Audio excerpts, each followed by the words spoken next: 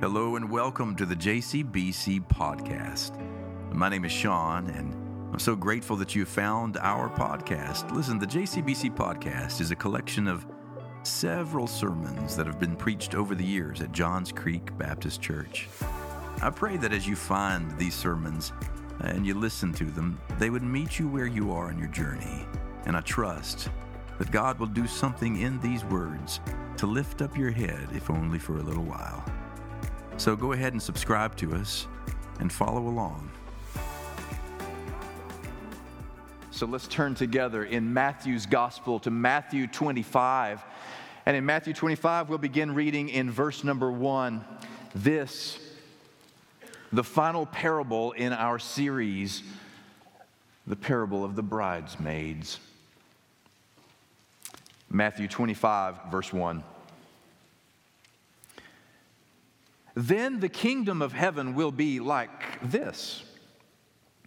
10 bridesmaids took their lamps and went to meet the bridegroom. 5 of them were foolish, and 5 were wise.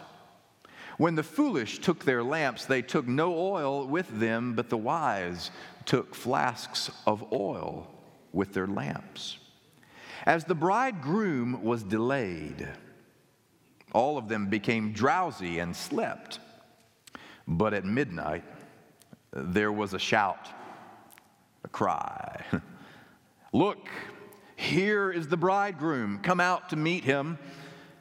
Then all those bridesmaids got up and trimmed their lamps. The foolish said to the wise, give us some of your oil, for our lamps are going out.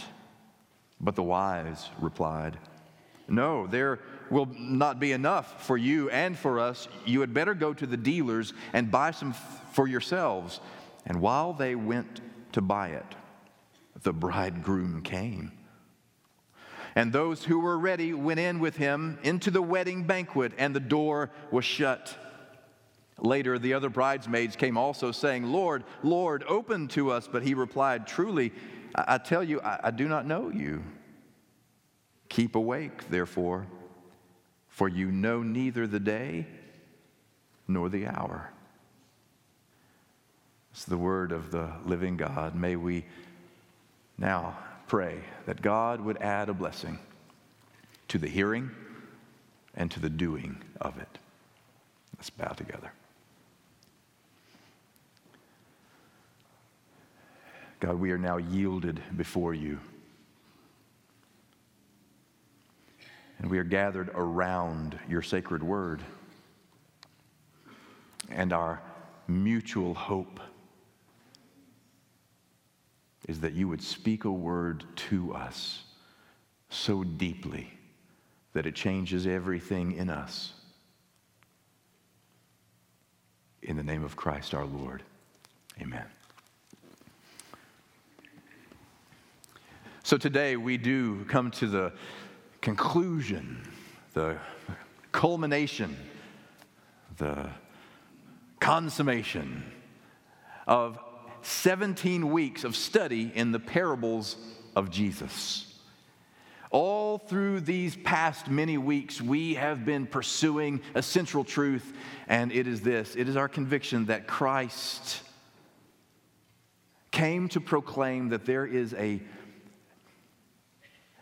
kingdom not made with these hands. And that kingdom, the kingdom of God, is breaking into our current kingdom, domain, reality all the time. And that there is this domain or this realm of God's love that is so all-encompassing and is always so present that if we can tune our ears and focus our eyes, we might be able to see that there is no realm outside the realm of God's love. But if we can focus and if we can tune our ears, we can begin to see erupting all over the place in every small and big conversation, in every encounter that we have with family, friends, and even those whom we would not call friends. We can see the kingdom, the domain, the realm of God's love breaking forth, and we can participate in it. we can engage it, and it can transform everything. So he taught in parables to show us what it looks like to recognize that reality, the kingdom reality all around us. And today, we end with a parable that can be the most sobering of them all because it proclaims a truth that every one of us has the capacity to experience the breaking open of the kingdom of God. And yet every one of us can absolutely miss it. So he tells the story of the 10 bridesmaids, the parable of the 10 bridesmaids. We're told that 5 were wise and 5 were foolish. Before we can get into understanding the truth behind what he's up to when he teaches us about the 10 bridesmaids, we have to understand something about first century wedding traditions. We have to understand something about how weddings and marriage worked in the first century in order for us to understand the power or the punch that this parable actually has. So it seems that in the first century, Jewish weddings or marriages really took place in 2 stages.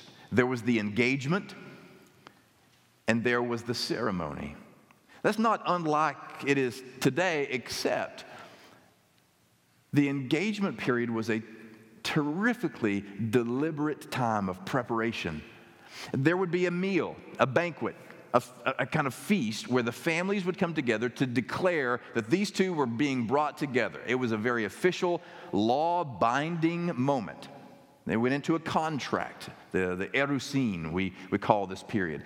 Incidentally, this is the time period in which we find Joseph and Mary when we open up the Christmas story. They're betrothed to one another. They're in this engagement period. It begins with this dinner in which the arranged marriage or the proposed marriage, had both during that century, would declare their affection and their commitment to one another. And then they would go into 1 year of preparation, every kind of preparation that you can imagine, not just mental, emotional, relational, psychological preparation, but financial preparation, vocational preparation.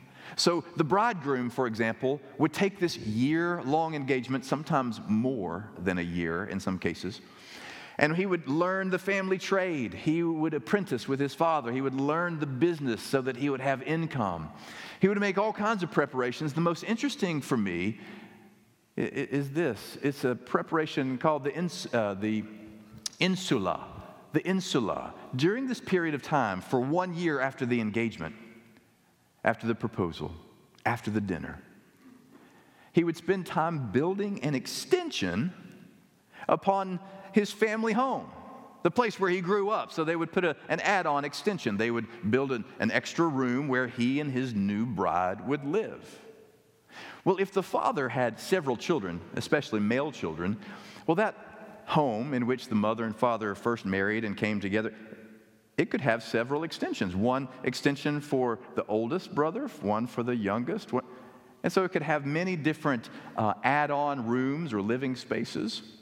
And it took a year to prepare and decorate and get ready. That was the first century version of registering down at, Target or wherever you register now, right? But back at the wedding engagement dinner, there was a moment when the bridegroom would take a glass of wine, and he would hold up the wine to make a toast to his betrothed. They were about to enter into a year of preparation, and he would say to her, "Beloved," and one of the traditional toasts, one of the traditional blessings, he would say, "Beloved, in my Father's house are many dwelling places, many rooms. If it were not so, I would have told you. But I go now to prepare a place for you, so that where I am, you may also be." Sound familiar? Yeah. For those of you who may be new to the Christian faith, or perhaps exploring the Christian faith for the very first time, you may not recognize that those words are the very same words that our Lord Jesus spoke to his beloved friends around a table for the final time. Just after dinner and just after he washed their feet, he looked into their eyes and recognized that there was fear and uncertainty in the room. It was thick with anxiety because he had just told them where he was going and what was going to happen, and they were aware that he would be arrested and he would be crucified, and in their minds, that moment represented the end of everything that they had been working for. In that moment, it could not have been more desperate or more despairing, because in that moment, they recognized this is where it all ends. This is where it dismantles, it collapses everything we've been working for. It now comes to a crashing end. And he sees this in their faces. And he says to them, "Beloved, in my Father's house, there are many dwelling places. If it were not so, I would not have told you. But I'm going now to prepare a place for you, so that where I am, you may also be." He was proclaiming to them maybe the word that needs to be proclaimed to you, that when you come to the moment when it looks like everything is over, when it all comes crashing down and it seems as if all the momentum of the past several years and all of the hopes of the past energies that you've spent moving and progressing have come crashing down, just when you think it's at the very end, Christ breaks in to say it's at the very beginning. That the very place where you think it's all finished, God says it is only just begun. What if the thing that you're facing, what if the trouble that you're facing, or the unanswered question that you have, or the anxiety that you even carried in this room, what if it's preparation for a dwelling place that is to come? Because he introduces a reality that night that sometimes the thing that has already come is still coming and on its way. This is where in the New Testament we begin to embrace that best metaphor that describes the relationship between Jesus and the church. Paul says that he is the bridegroom and we are the bride of Christ, the church. And everything that we endure, all the valleys that we have to muddle through, it's not despair, it's the preparation of a thing that's to come. And in the engagement, it's the same thing. The groom at the engagement party says, listen, we're about to enter into a thing, but we're already in it. You get it? You see what I'm saying? We're already there. There's a legally binding contract at the wedding, at the engagement dinner. In other words, you have to go through a divorce to break your engagement. That's why Mary and Joseph went through the drama that we read about in Matthew and Luke's gospel. And so it's as if the groom is saying, we're in this thing. It's already here. We've made this decision. But there's still something coming. And what's coming is even more spectacular than this dinner that we share and celebrate tonight. It's possible that the thing that has already come is still on the way. So the first century has two steps to the marriage. The first is the engagement. The second is the ceremony. Now that's a party. In the first century, the wedding ceremony usually took place at the home of one of the parents of the bride or groom. But it was preceded by processionals. A parade by the bride and the bridesmaids, a parade by the groom and the groomsmen. And we do that today, but man, we've got nothing on the way they did it then. Because the processionals that preceded the ceremonies lasted all into the night, and they went from village to village, town to town. And if a parade, a wedding processional passed through your little town, part of the cultural expectation is if there comes this singing and dancing and eating and drinking and laughing and celebrating, well then what am I to do? I'll join in. And you pick up a tambourine and you start to sing and you move with it. So there is a sense in which in the first century, what a great parable it is, that this procession of joy grows the further along you travel it. Didn't I hear somewhere somebody sing, the longer I serve him, what? the sweeter he grows. There is this processional underway. It's already here, but it's still going somewhere. And as it moves, it builds and it grows. And those who are hungry for hope and those who are looking for joy, they add their own part to the procession until they get to the wedding ceremony. And what must be understood as a backdrop to this parable is there was this unfettered joy, this sense of giddy expectation about what is about to go down. A giddy expectation so high that it almost rivals the giddy anticipation of another wedding happening in 27 days from now. Or another wedding happening 154 days from now. All right? Kev, they're talking about her. Not you, right? There is this growing, percolating, simmering hope that gets built bigger and bigger into this extraordinary joy. Now, this is what has caused one priest and writer to say these words about the thing that is here and the thing that is already coming. Robert Farrar Capone is a priest and writer. He says of this parable, what we are watching for is a party. And that party, he's talking about the wedding feast, he's talking about the kingdom of God. That party is not just down the street making up its mind when to come to us. It is already hiding in our basement, banging on our steam pipes, and laughing its way up our cellar stairs. The unknown day and hour of its finally bursting into the kitchen and roistering its way all through the whole house is not dreadful. It's all part of the divine lark of grace. God is not our mother-in-law coming to see whether her wedding present china has been chipped. No, great line. He's a funny old uncle with a salami under one arm and a bottle of wine under the other. We do indeed need to watch for him, but only because it would be such a pity to miss all the fun. That is the kingdom of God. Beloved, it is here, but it's still coming. And what a pity it would be to miss all the fun. And yet we open up this text that we read just a moment ago, and the tragedy is that we absolutely can experience it and jump into that parade and get to the wedding feast and feast and feast and feast for days on end, but we can also absolutely miss it completely. And I think maybe the problem between the wise bridesmaids and the foolish bridesmaids is found somewhere in verse 5. In verse 5, we read, as the bridegroom was delayed, all of them became drowsy and slept. Drowsy and slept. Can I talk for just a moment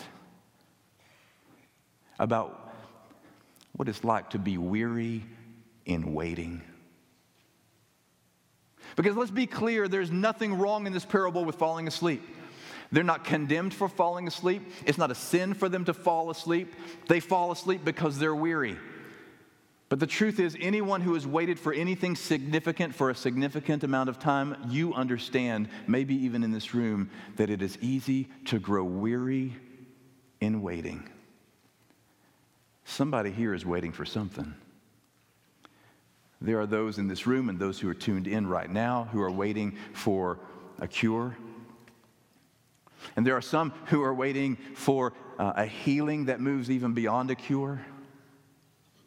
There are some who are waiting for a relationship to be reconciled, for there to be a repair in the thing that was breached. For some, we wait for a second chance. We wait for forgiveness. We wait for a new thing to start. We wait for an old thing to stop. And the longer we wait, and the longer the bridegroom delays, we become weary. If you are weary in your waiting, no one is condemning you. Neither me, neither the ones around you, nor this parable condemns you. In fact, if you're weary waiting on something today, maybe what you need to hear is this. The bridegroom comes. the bridegroom in this story comes. He shows up, and it's intriguing to me that he shows up at the hour at which he shows up. It's midnight. Midnight means something in the Bible. At midnight, that hour is symbolic. It's emblematic of the darkest hour. Now we know celestially, it may not be the darkest physical, literal hour, but symbolically it represented that darkest, most abject hour of suffering and loneliness and despair. And time and again, all through the Bible, God shows up at midnight to deliver God's people. It was midnight that God issued the final plague, and it was the last straw for Pharaoh. Out of my land, he sent the Israelites. At midnight, into freedom. It was midnight that David got up to pray, to give thanks for the way that God had been delivering him. At midnight. It was midnight when Paul and Silas were found singing hymns in prison. And in their singing, the earth beneath their feet began to quake, and the prison doors flung open, and liberation came and comes at midnight. If you are in the darkest hour of your life, you need to understand that you are poised in the perfect position for God to show up and show off, because that is when God does God's best work, at midnight. So it's not about sleep. That's not why the foolish were foolish. It's about expectations. Only 5 of the bridesmaids showed up that night, prepared for the possibility that the bridegroom would run into traffic, would slow down and delay. The 5 who were foolish, they came that night with their lamps ready for the party. They wanted to be there. They came with enough oil for him to show up between, say, 8:30 and 10:45.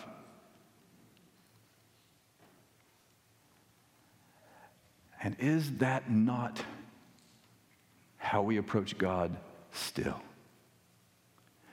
God, I really want to encounter you. I want to be overwhelmed by the love of God. I want to be transformed in such a way that nothing's ever the same. And so I'm going to ask that you really show up between right here and right here.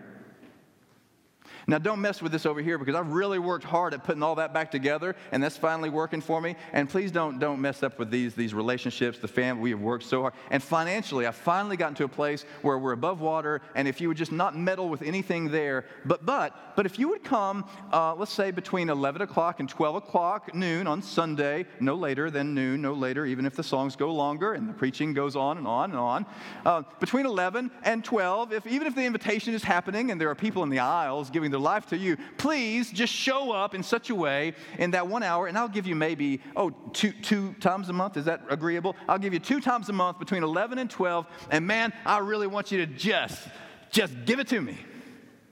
I mean, lay it on me. Love me. Show me the love. But what if everything that Jesus has ever said about the kingdom is true? Because if it is, then what if we're looking for him with just enough oil between here and here, and in this box and this one, but yet he's trying to show up in 10,000 ways here, and 5,000 ways there, and 100,000 ways here, and he's turning some soil over, and is causing some trouble, and he's created a little bit of a headache over here, and he's allowed something to happen that is uncomfortable over here so that you might meet him in the trouble at midnight. But I'd really rather you just show up right here. What made the wise was they brought enough oil for the possibility that the bridegroom might just come on the bridegroom's own terms, which is exactly what the bridegroom does. I had a choir director when we were in gospel choir together in college, and he would say from time to time, God may not come when you want him, but he's always right on time. Is it possible that the very thing you're hungering and thirsting for, the very thing that you want to fill your soul with, the bread and juice that you want to consume, has been available all along. When Paul tells us about this supper, this is how he reflects upon it. Paul says, "For I received from the Lord that which I also delivered to you, that the Lord Jesus, on the same night in which he was betrayed, took bread. And when he had given thanks, he broke it and said, 'Take, eat, this is my body, which is broken for you. Do this in remembrance of me.' In the same manner, he took also the cup after supper, saying, 'This cup is the new covenant in my blood. This do as often as you drink it in remembrance of me.'" And then, as an editorial comment, Paul adds on these words, "For as often as you eat this bread and drink this cup, you proclaim the Lord's death till he comes."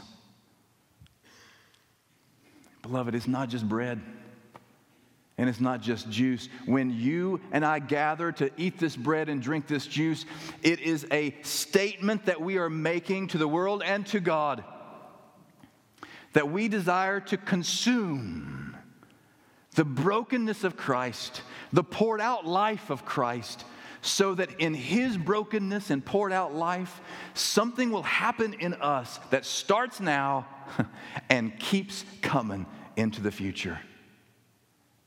This table is for everybody. It's the Lord's table.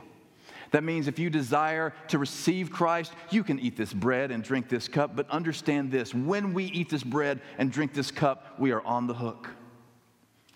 Something then is required of us. It means that we pay close attention to the way in which Christ was broken.